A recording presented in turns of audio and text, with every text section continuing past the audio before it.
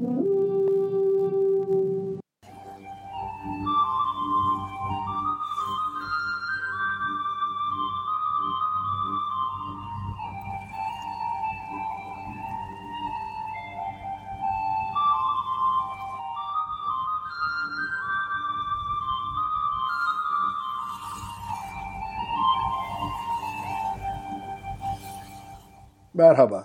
Gizemli Harflere hoş geldiniz. Ben Cemal.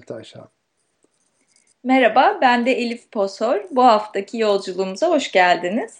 Merhaba Elif. Merhaba. Nasıl Evet, geçti geçen haftan? valla bereketli bir yolculuk runesiyle seyahat ettiğim bir hafta oldu. Bir kere seyahatim oldu zaten, enteresan bir şekilde. Uzun süredir aslında İstanbul'dayken ben kısa bir seyahatim oldu İzmir'e. Ayrıca iki üç tane birden seyahat olasılığı çıktı. Yani güleyim mi, nasıl şey yapayım bilmiyorum. Güzel bir hafta aktı. Güzel bir hafta aktı. Raito'yla bilmiyorum, evet, yolculuk tohumları ektik en azından. Evet, aslında röreler bu şekilde kullanılmaz biliyorsun. Yani Evet, bir rörenin benim üzerimde etkisi nedir, nasıldır olmaz. Biz bunları anlatırken onun özelliklerini öne çıkartıp kendimiz onunla nasıl yaşadığımızı görüyoruz. Diğer evet, rölelerin de mutlaka senin üzerinde etkileri olmuştur. Ancak mutlaka, bunun öne mutlaka. çıktı. Ben de geçen hafta bir seyahati yaptım. Ayrıca bu haftada birkaç tane de seyahatim var benim. Yani öne çıkan röle ikimizi de çok doğru bir şekilde etkilemiş. Evet, evet. Yani işte enerjileriyle bir miktar tanıştığımızı, çalışmaya başladığımı ben en azından tanıştığımı ve çalışmaya başladığımı düşünürsem, evet, yani bazıları daha kuvvetli öne çıkıyor özellikle. Onu da hissediyorum. Belki bütün runelerin üzerinden geçtiğimizde sen daha önce de bahsetmiştin. Birkaç runenin bize belki daha yakın olduğunu, enerjisinin filan da yani Evet. hissedeceğiz. Zaten bugünkü rölemiz Kenaz. Evet. Başlı başına bir anlam ortaya koysa da diğer rünelerle birlikte çok daha ilginç, enteresan, beklenmedik bilgiler veren, yol gösteren bir rüne. E, O yüzden birlikte yorumlamak rüneleri her zaman en doğrusu. Daha. Ancak biz görüyoruz ki bu rünelerin hayatımızda bir yerleri var. Evet. Bir de ben şunu fark ediyorum. Gerçekten benim işte bir rune defterim var. Her seferinde hem notlarımı alıyorum hem de yanımda taşıyorum onu. Şöyle bir güzelliği var. Şimdi teker teker biz her hafta bir rune ile çalışıyoruz ya. Gerçekten şimdi dönüyorum mesela Raido, ama diğer runelerin de enerjilerini hatırlıyorum. Yani bana dediklerini. Yani tek tek onlar üst üste inşa ediyoruz bir enerjiyi. Arada belki dönüp de birkaç şeye referans da verebiliriz. Böyle güzel hatırlamalar oluyor. Tabii. Mesela şimdi sen bu bir iki seyahatim oldu, bir iki de teklif aldım derken onda turisazın da etkisi var demek ki. Evet, Yani bazı kararlar vermende, kararsızlık kalabilmende, yani bunu bir rüle çekimi olsaydık ters mi düz mü çıktı, nasıl oldu diye bunu yorumlayabilirdik. evet, evet, aynen. Yani şey açısından da bu açılımları yapmadan teker teker gitmemizi de gerçekten ben faydalı görüyorum. Zaten Kendim. parçalarını bilmeden bütünü Evet, incelemek pek doğru olmaz. Gelelim evet. Kenaz'a. Kenaz'a gelelim. Evet. Kenaz şeklini web sitemizdeki görecekleri gibi e, bir büyüktür, küçüktür işareti gibi e, büyüktür işareti. Yani e, sağa doğru açılan iki çizgi. K harfinin ortasındaki iki çizgi gibi düşünülebilir Evet. şekli. E, Keiru deniyor zaten, değil mi? Keiru K. K, Keiru hepsi denilebiliyor. Anlamı meşalenin ateşi. Yani bir meşaledeki ateş. Hı hı. Kontrollü bir ateş yani sonuçta Evet. sınırsız, kontrolsüz yanan değil, kontrollü bir ateş.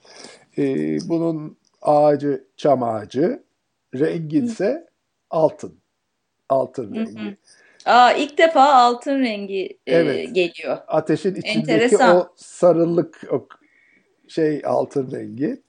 Yani E, ateşin, evet, ışığın. Ateşin ışığın rengi. Tarihleri de yani bir, astrolojideki karşı gelen tarihler ise 13 Eylül ile 28 Eylül arası. Hı hı. Hı hı hı hı. Enteresan bir döneme gidiyor. Evet. E, Evet.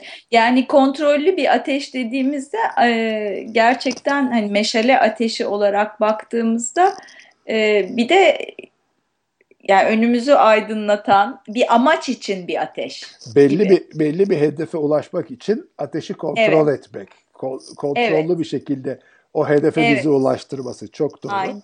Aynı zamanda bir iç ateş bu. Yani illa fiziksel ateş değil, insanın Tabii içinde ki. yanan bir meşale de olabiliyor. Bir kuvveti, bir enerjiyi, bir gücü temsil ediyor. Aynı zamanda iyi ve pozitif bir adım. Önünü görerek atılmış bir adım. Hı hı. Problemlerden kurtuluş. Evet. İyi adımların atılışı yani sonuçta. Ee, Evet. Bu iç ateş deyince insan vücudunda bu şey sisteminde, yoga sistemindeki üçüncü çakraya denk geliyor. Inner Sun, solar plexus. evet, Ve tamamen aydınlık. karar verme ve kontrollü, hedefli bir şekilde ilerlemeyle de alakalı, yani gerçekleştirmeyle çok alakalı bir enerji merkezi orası da. Doğru. Kenaz'da zaten yaratıcılığın rünesi. Yani Hmm, çok büyük bir paralellik var.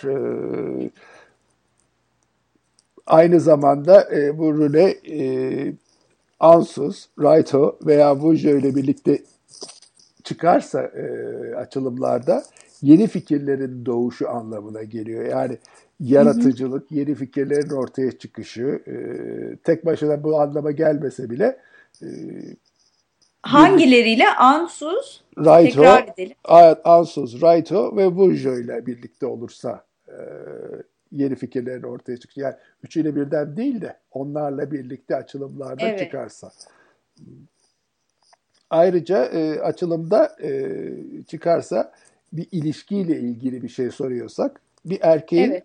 bir şey verişi bir kadına bir teklifte bulunuşu yani bu Hmm. mücevher, çiçek veya sözlü bir hediye olabileceği gibi bir takım teklifler de olabilir. Yani sorulan soruya göre bir erkek tarafından verilen bir şey olduğu ortaya çıkıyor. Anladım. Yani bana evlenme teklif edecek mi cevabına Kenaz çıkarsa Ya da bu ilişki nereye gidiyor? Doğru gidiyor. yönde Evet. mi diye keras çıkarsa e, yaşasın hediye geliyor demek. Evet. Hoşmuş. Evet. Yani Hoş bir. tabii her demeyelim de birçok rüne gibi keras da ters çıkabiliyor. Şimdi onu soracaktım. Ters çıkabilen bir ürüne. Ters çıkabilen bunun tersi hakikaten ters son demek. Bir Ha, şeylerin sonu sorulan şey e, hediye yerine bir kayıp evet. ilişkilerde yol ayrımı, işle ilgili sorulmuşsa işte bir teklifin geri çekilmesi ya da atılan bir adımın geri alınması. Yani Gerçekten negatif bir gelişme evet bunun yani. tersi negatif bir gelişme. Evet. Evet. E, Yani Kenaz. evet Hmm. Yok, sen bitir. Yani negatif gelişme dedin. şey dedi Peki. her zamanki örneğimizi verirsek Hmm. buna mesela neydi seyahate gideceğim nasıl diye ona Kenaz çıkarsa kuvvetli iyi bir Evet. pozitif adım, problemlerden kurtuluş, iyi adımlar atışı. Yani bu seyahatin Evet. çok faydalı olacağını, önünü açacağını Evet. gösteriyor. Ters de çıkarsa bu seyahate gitme, bu bir yol ayrımı, e, o seyahati yapma anlamına gelebiliyor. Evet. Evet. Evet. Doğru, öyle oluyor. Bu Kenaz'ı da talismanlarda kullanmışlar mı? Yani öyle gibi çok kullanılanlardan biri mi? Kenaz da çok kullanılanlardan biri. Özellikle bu meşale önünü Evet. göstermesi için bu da fehuyla çok kullanılıyor.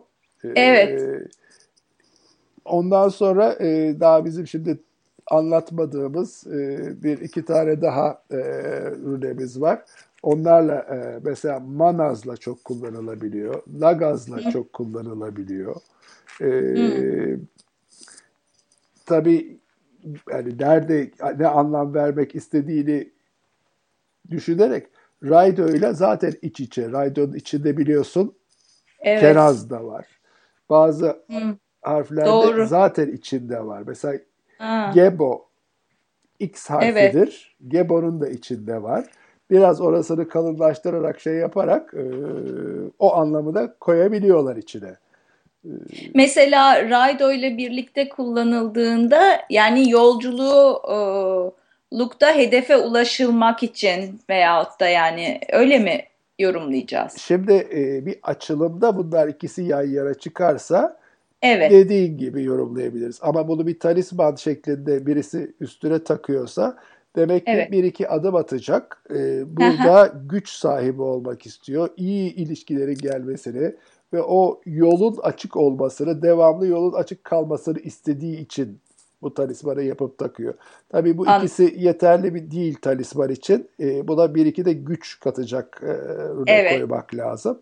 Tabii hangi iki runeyi kullandığını mesela Raido ile Kenaz'ı kullanmışsa onlara birleştireceğimiz üçüncü bir ürüne, dördüncü bir ürüne ne olabilir diye yani ihtiyaca göre Konuya göre. tabii onları düşünmüşler, yapmışlar, koymuşlar. Bazen Evet, bazıları çok rahat anlayabiliyoruz diye bunu koymuşlar diye ama bazıları da çözmek çok zor oluyor. Niye evet, Brunei'yi de bunun yanına koymuşlar diye ama tabii bilemiyoruz o anki ihtiyacın ne olduğunu. Ona göre evet, böyle olmuş. evet, evet. Güzel yani çok pozitif ve önümüzü aydınlatan bir rune olarak sevdim. Belki daha basit, daha net bir anlamı ve şeyi var ama çok e, kuvvetli yine de bence. Zaten asıl kuvveti senin de söyledik iç ateş. Yani belli bir İç hedefe ateş. ulaşmak için o Evet, ateşi kontrol etmek. Yani aynen, biraz yorumlarsak insanın kendini de kontrol etmesi. Belli bir hedefe gitmek için kendini kontrol ediyor. Kendi gücünü kontrol ediyor. Yani aynen. bir yerde odaklanma da diyebiliriz. E, Evet, odaklanma çok güzel. Evet, odaklanma mühim. Yani aynen bu yogik disiplinlerde veyahut da uzak doğu disiplinlerinde bu solar plexus yani üçüncü çakra tam bu midenin de üstüne gelen tarafta çalışıldığı zaman tamamen o da gerçekten iç gücün kontrol edilebilmesi, zayıfsa güçlendirilmesi, fiziksel olarak dahi o alanın kuvvetlendirilmesi evet. ni de içeriyor. Veyahut da çok aşırıya gittiyse gene onun kontrollü bir şekilde kullanılmasıyla ilgili İşte çalışmalar. o çalışmalar insanın fiziksel bedeni üzerinde yapılıyor ve insana direkt etkisi var. Halbuki rünelerde onlara ilave olarak bir spiritüel, bir duygusal, bir gizemsel şekilde insanları etraftan koruduğuna inanıyorlar.